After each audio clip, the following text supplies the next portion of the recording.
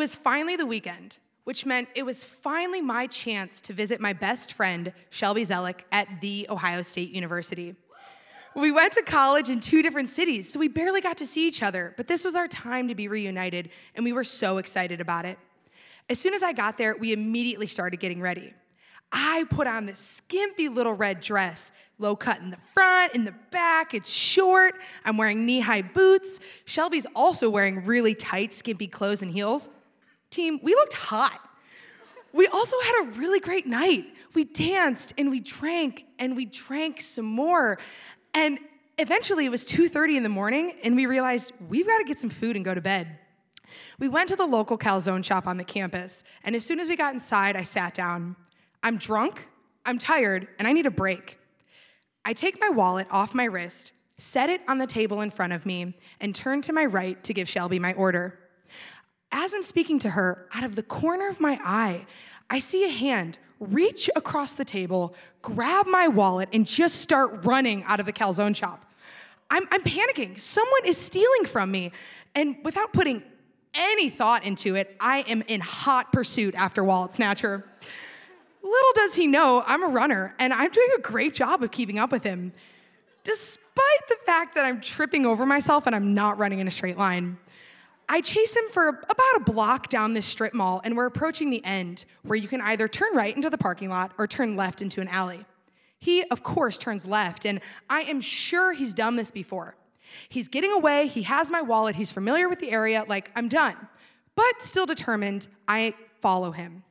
As I round the corner to the alley, I notice Wallet Snatcher's just standing there. It's a dead end. He has nowhere to go. And recognizing that the only way that he can escape this area is by running past me, I get in my best sumo stance and prepare myself for impact. I am sure he's just gonna plow me over. Thankfully, he doesn't. He runs past me, but it gives me the opportunity to grab the clothes on his shoulder and just flip him around. So now he's like running backwards, his momentum's all off. I mean, he has no clue where he's going, and he runs into a parked car. This car knocks him over, and in the midst of the action, he knocks off the headlight cover. This is my chance. I run up, I grab that headlight cover, and I just start winding my arm back. I'm getting my wallet back. I'm looking at him, he's looking at me, I'm looking at the headlight cover, and then I start to think, what am I doing? What am I, about to just beat this man with his headlight cover? Like, I have no plan. I didn't think this through.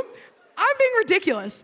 And even though at 22 years old, my wallet has my life in it, my debit card, my phone, my keys, my ID, all of that stuff is replaceable. Like, fight another day, Chelsea. Give up. And just as I'm about to put this headlight cover down, I start to think to myself, this is more than a fight for a wallet. Oh, that it is. This is a fight for me. I am fighting for myself. I am fighting for every time in my past that I couldn't or didn't stand up for myself. I am fighting for when I was 7 years old and I was sexually assaulted and I never told anyone. I'm fighting for every time that my stepmom used to lock me in closets as a child for hours because I was bad or as a kid I peed the bed. I'm fighting for every time my father's girlfriends slapped me, pushed me down, grabbed me by my hair, or held my head into the couch pillows until I could barely breathe. All because I annoyed them. I'm fighting for every time someone put their hands on me to hurt me, not to help me. And I knew that this fight was for more than the contents of a wallet. It was a fight for Chelsea, past, present, and future. And if I didn't stand up for myself in this moment, it would keep happening to me for the rest of my life. So I looked at that headlight cover, pulled my arm back, and just let it rip. And with surprising accuracy, I hit Wallet Snatcher as he was getting back up. It knocked him to the ground and gave me just enough time to run up to him and grab him by his hair with my left hand. And I started shaking him. Give me my wallet back!